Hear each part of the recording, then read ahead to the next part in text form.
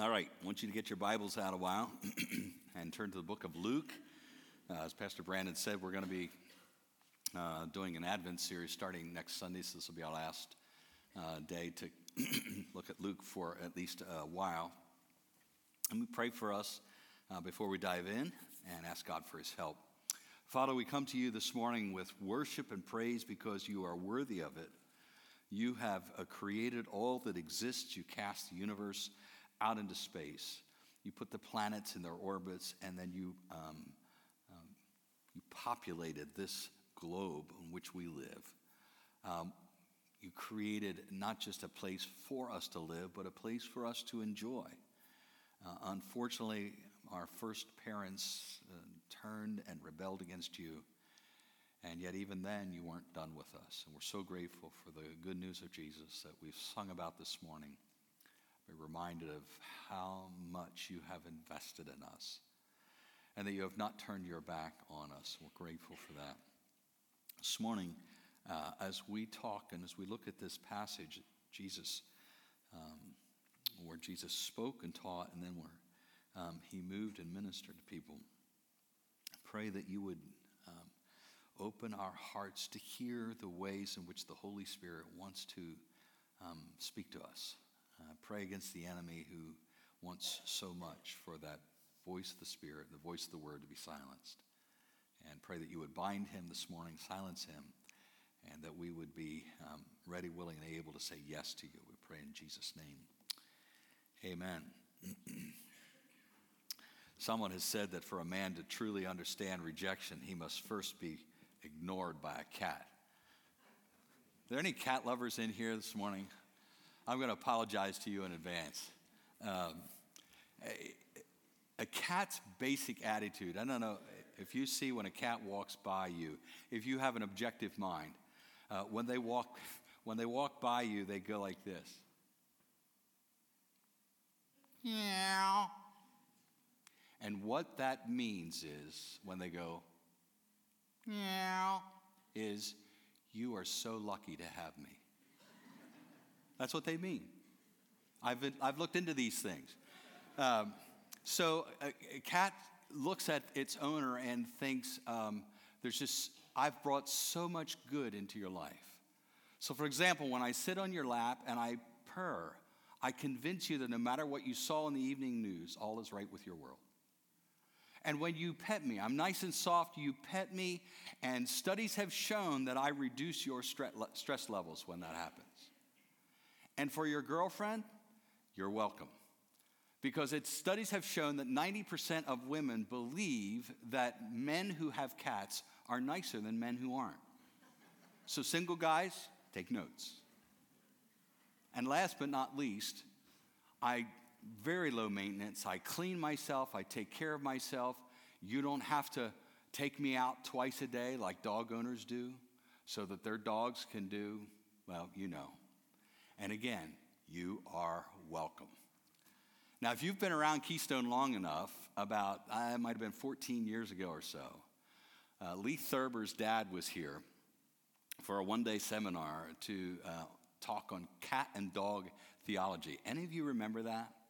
Cat and dog theology is really great. And the book's still available. There's a homeschool curriculum for it. And one of the things that he said in that talk was that here's the difference between a cat and a dog. That a dog will look at its owner and say, you pet me, you feed me, you give me shelter, you love me, you must be God. But a cat, on the other hand, looks at its owner and says, you pet me, you feed me, you give me shelter, you love me, I must be God. This morning we're going to talk about entitlement, and specifically about what I'm calling entitlement medicine. Luke chapter 17, listen to the words of Jesus, beginning at verse 7. Luke chapter 17. When a servant comes in, Jesus is talking to his disciples here. When a servant comes in from plowing or taking care of sheep, does his master say, hey, come in and eat with me. No. He says, prepare my meal, put on your apron, and serve me while I eat. And then you can eat later. And does the master thank the servant for doing what he was told to do? Of course not. In the same way, when you obey me, you should say, we are unworthy servants who have simply done our duty. Now, there's a heading in most of your Bibles, like there is in mine, before what comes next. And there's another kind of this break. But of course, we said this last Sunday, these were added well after the text was written, not part of the inspired text. So sometimes these headings break things that should be kept together. And I think that's the case here. As Jesus continued on toward Jerusalem, he reached the border between Galilee and Samaria. As he entered a village there, 10 lepers stood at a distance, crying out, Jesus, Master, have mercy on us. He looked at them and said, go show yourselves to the priests. As they went, they were cleansed of their leprosy. Now one of them, when he saw that he was healed, came back to Jesus, shouting, praise God! He fell to the ground at Jesus' feet, thanking him for what he had done. This man was a Samaritan. Jesus asked, didn't I heal 10 men? Where are the other 9? Has no one returned to give glory to God except this foreigner?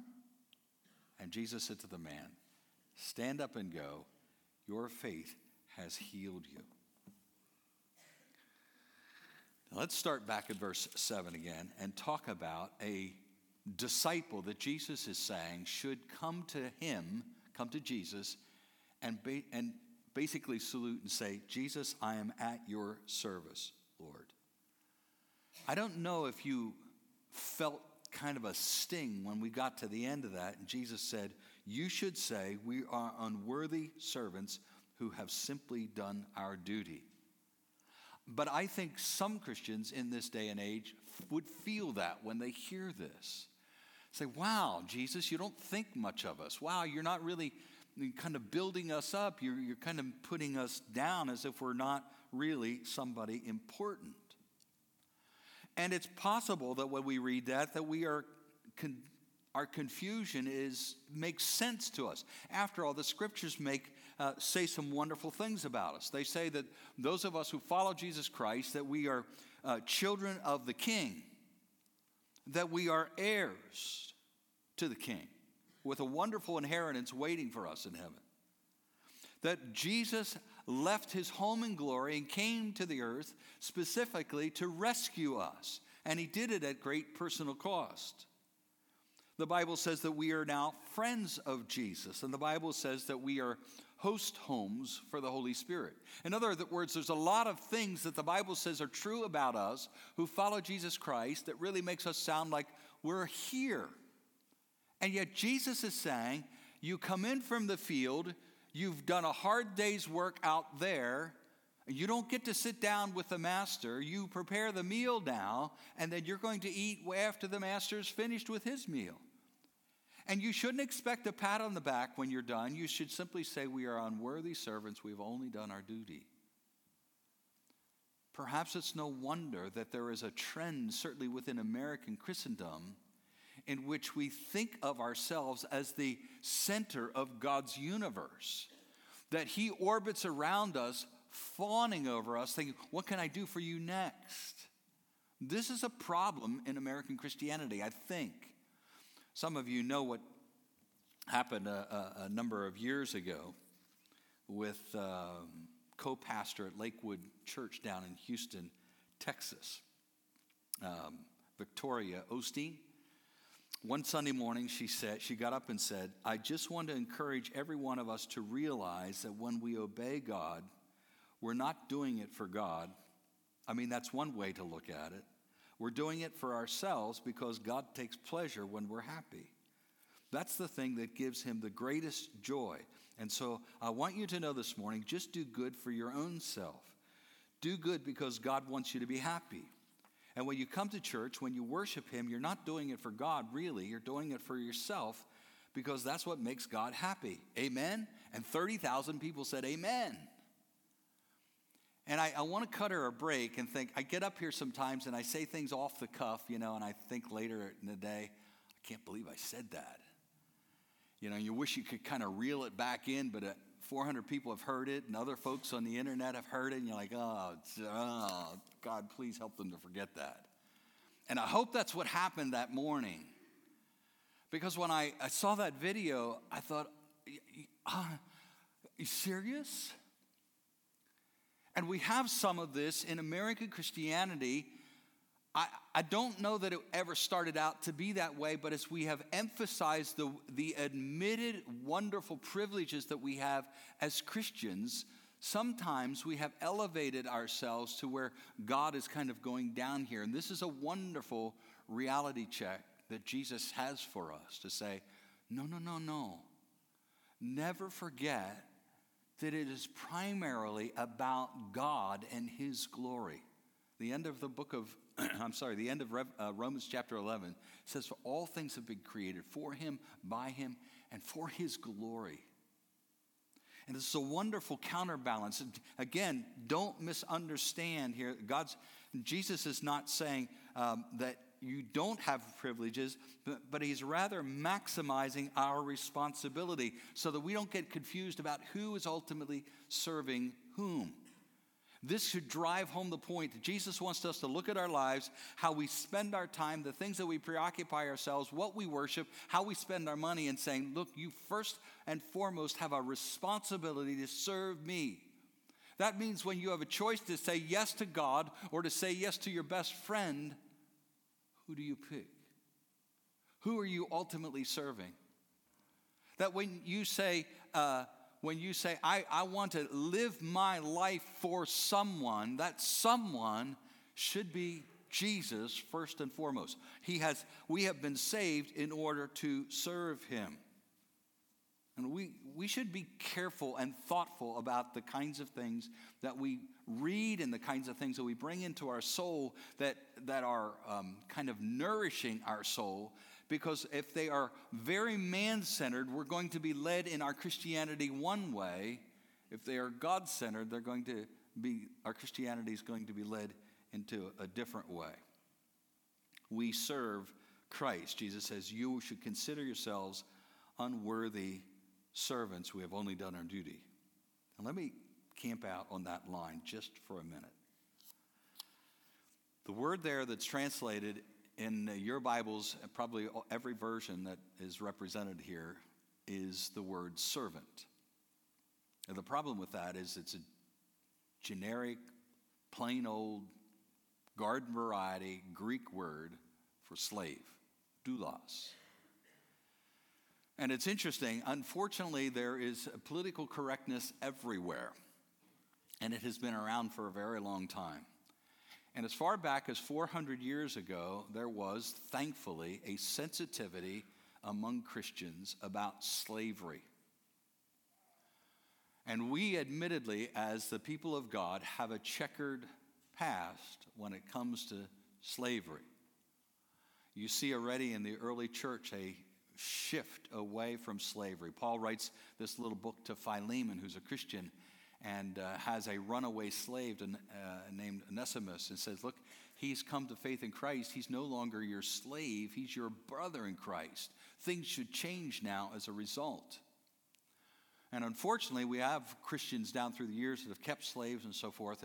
And so back in the early translations, even when the translation of the Geneva Bible back in the 1600s, I think, there was concern about portraying followers of Jesus as slaves. And so frequently the word was translated servant, but it's slave. And let me give you an illustration of this. Ephesians chapter 6, verse 6, which teaches slaves how they should conduct themselves now that they're Christians.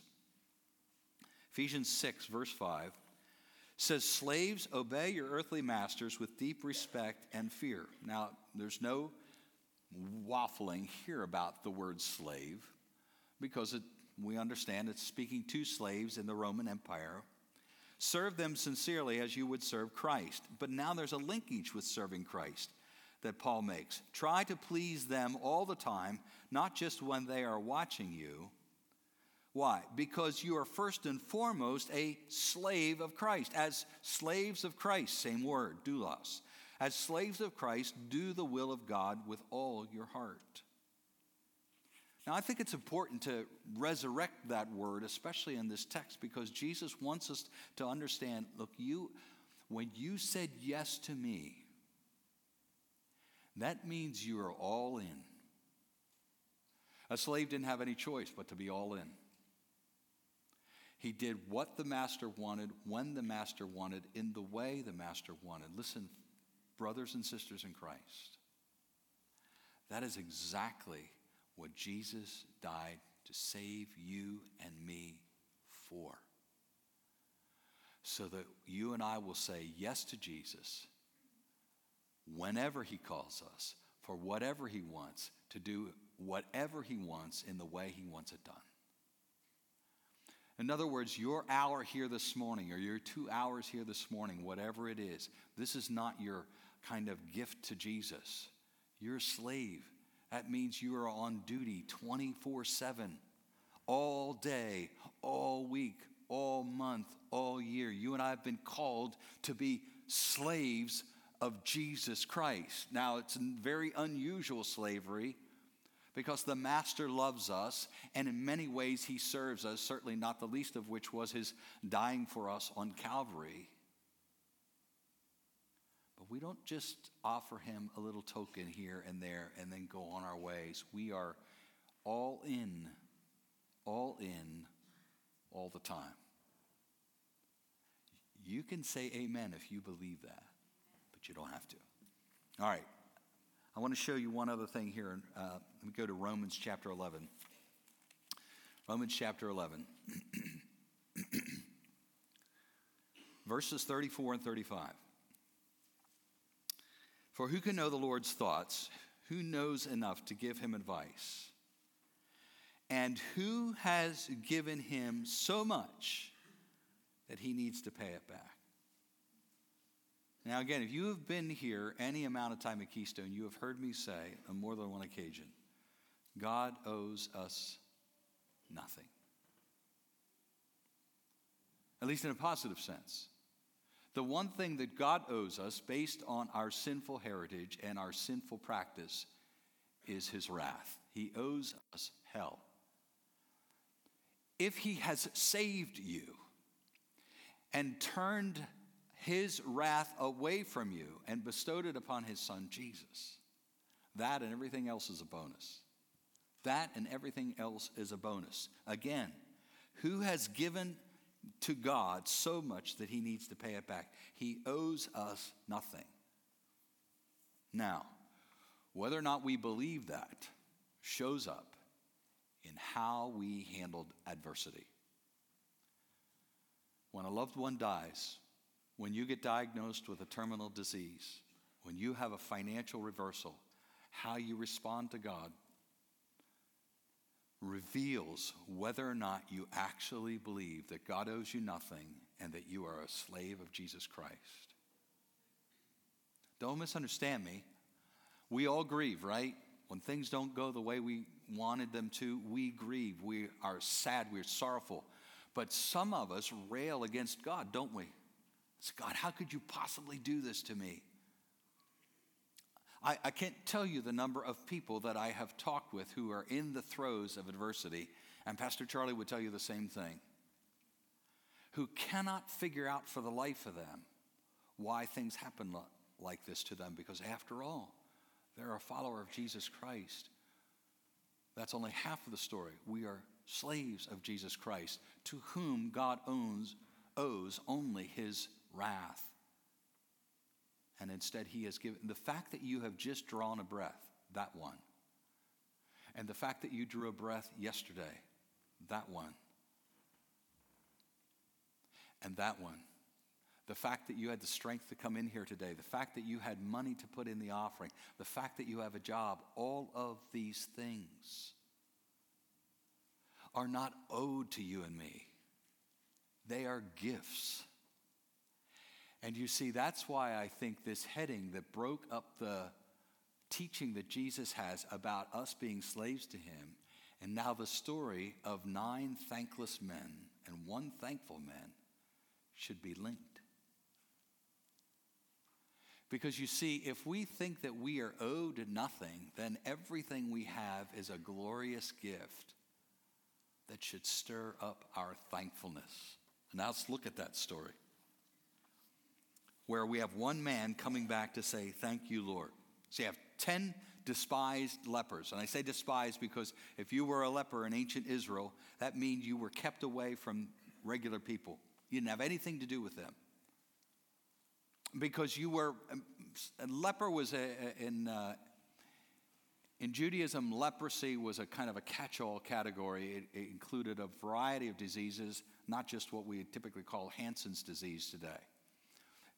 And some of them were infectious, hence the reason they had to keep away from the regular population. And so if you were discovered to have some sort of skin disease, you would have to leave your spouse, you would have to leave your family, no more going home for Christmas. You would lose your job, and you would have to stay in the margins of society. And so when Jesus made this trip he's in the borderland, the wastelands between Galilee and Samaria, he's going to a village, and these 10 lepers call out to him, it says, at a distance. Why? Because they couldn't be with anybody else. And they call out to Jesus, "Have mercy on us." And Jesus says, "Go show yourselves to the priest." Now, there were instructions in the Old Testament about what you did if you had leprosy. The priest was kind of the medical examiner of the day. And so they were to go to him, and he would determine whether or not they were over their disease and could rejoin normal community life again. So Jesus says, "Go see the priest." On the way to the priest, suddenly they were all healed, all 10 of them. Now put yourself in their place. You have some dread disease. Some of you have diseases. Some of you not feeling well at all. Put yourself in their position, and you suddenly, everything's back to normal. For some of them, it might have been 10 years, 20 years, even 30 years like this. And all of a sudden, everything's new and fresh again. And one of them, only one of them, thinks to go and say thank you. And you know, I've read this story over the years, time and time again, and my tendency when I read it is to say, "You ungrateful bozos." And yet how many times I've been a week down the road, a month down the road, and realized God has done something wonderful in my life. And I'm like, shoot, I never even said so much as thank you. It's like I'm so enamored and this wonderful new life, and it's like I forget this is a gift that wasn't owed me, but it was given to me. And Jesus says, "Where's the other 9? Are we circling around him? Is this all about him and his glory? Are we kind of, he circles around us and we're better, and after all, he's most satisfied when we're happy, right? And so it's all about us, and he's certainly glad to make us well, and he's not offended when we don't. Everything is for him. Is there only one leper that bothered to come and say thanks? That's it? And he's not even a Jew?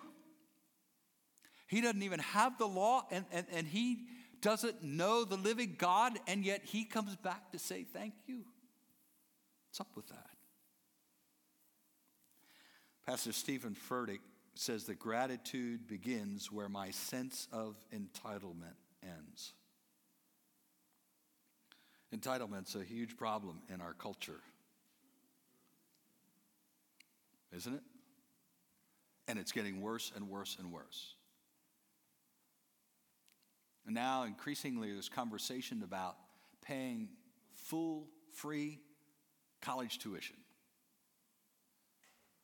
Our kids are growing up entitled. And on and on.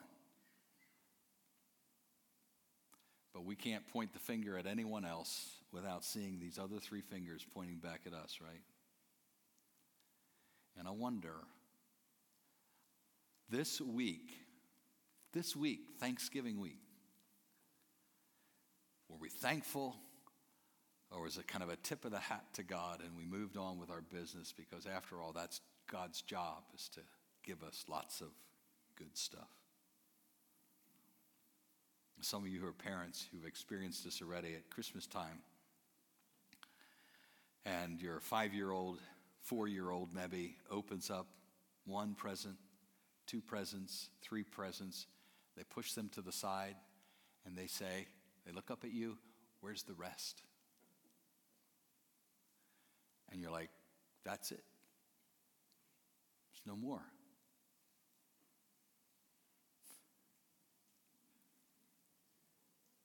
Ah! And you would think that someone has just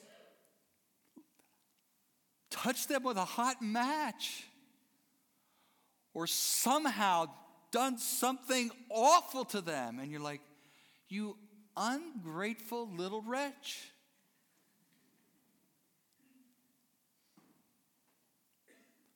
And yet they're just being who they were born to be. Self-centered, self-absorbed, self-serving little sinners. And that's why God gave them you, so you could teach that out of them. And yet how much like those little children who don't know better we can so easily be. Listen to James chapter 1, verse 17. Whatever is good and perfect. So you think about all the things in your life that are awesome. And, we kind of start here and work our way down, and it's the way we should. So today's my 46th anniversary with this awesome woman. Yeah.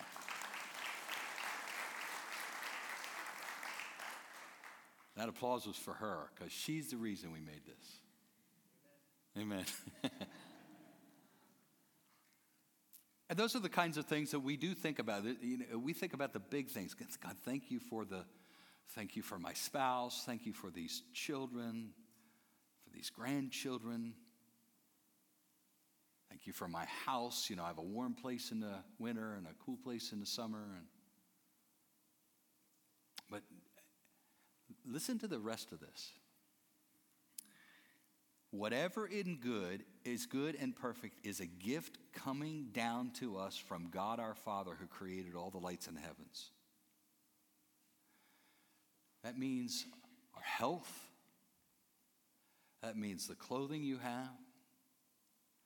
When I came back from Asia the first time, I started praying, thanking God for sewage systems.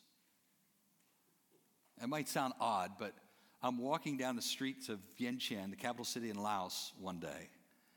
And the sewage system there was put in by the French 100 years before. And it's just a basic tile square that runs through the streets, along the streets. And if some of the tiles get broken, it's a communist country, they don't have the money for infrastructure repairs. And so some of the tiles get broken. I remember walking along the street, and a bunch of guys were playing sepak takraw, which is a blend of volleyball and soccer. And the ball went out of bounds and rolled into the sewer where a broken tile was. And there's raw sewage flowing through there. You can see it and smell it. He went over, picked the ball up, didn't wash it off in the ground at all. They just picked up where they left off. And I thought, what an incredible thing that we have that I just take for granted. There's no risk of cholera. There's no waste upstream from my drinking water downstream. You flush the toilet and it goes away, never to be seen again. It's taken care of. It's distributed harmlessly in the environment. Clean water, So many, everything that you have that's good is a gift. God didn't owe us any of it. It's a gift and should drive our thanksgiving and our praise and our glory to God. And again, sometimes we're so busy crying tears of sadness over what God hasn't given us that we fail to cry tears of joy over what he has. Now, in your bulletin, I want you to take it out a minute and look at it. There's 2 inserts in there today. I put the sermon notes in there because in the back I have a sermon exercise for you. I'm not going to have you do it now, but I want you to do it this afternoon sometime, if you would. Just 3 simple questions. They're all check boxes. The first one is, in which of these ways are you a slave to Christ, and in which way are you not a slave to Christ? A lot of different things there. I love Christ followers in our church, and I serve them. I quickly respond to God's leading. I'm a slave to Christ in my entertainment choices. I'm a slave to Christ in the way I drive.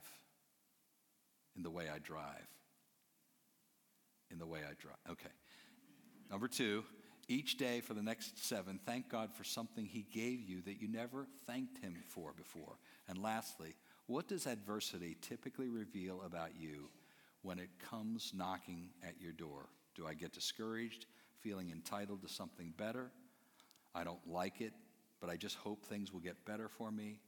I still find things to thank God for and other options. So do that this afternoon, not for me, but for you, and kind of reorienting our thoughts and our minds and our spirit to a thankful,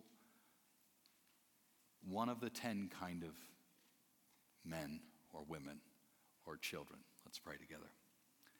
Father, we are so grateful for so many things that you have blessed us with. And I pray for my own heart that I would be a man who would delight in what you have given me rather than complaining about what you haven't. I pray that I would live a thankful life no matter what adversity comes my way. I pray that I would that you would be the center of my universe rather than me expecting you to be the center of that I'm the center of your universe. And most of all, we are so grateful for the Lord Jesus Christ, who did not consider equality with you something to be clung to, but made himself nothing, and taking on the form of a servant, a slave, he became obedient, even to the extent of going to the cross for us.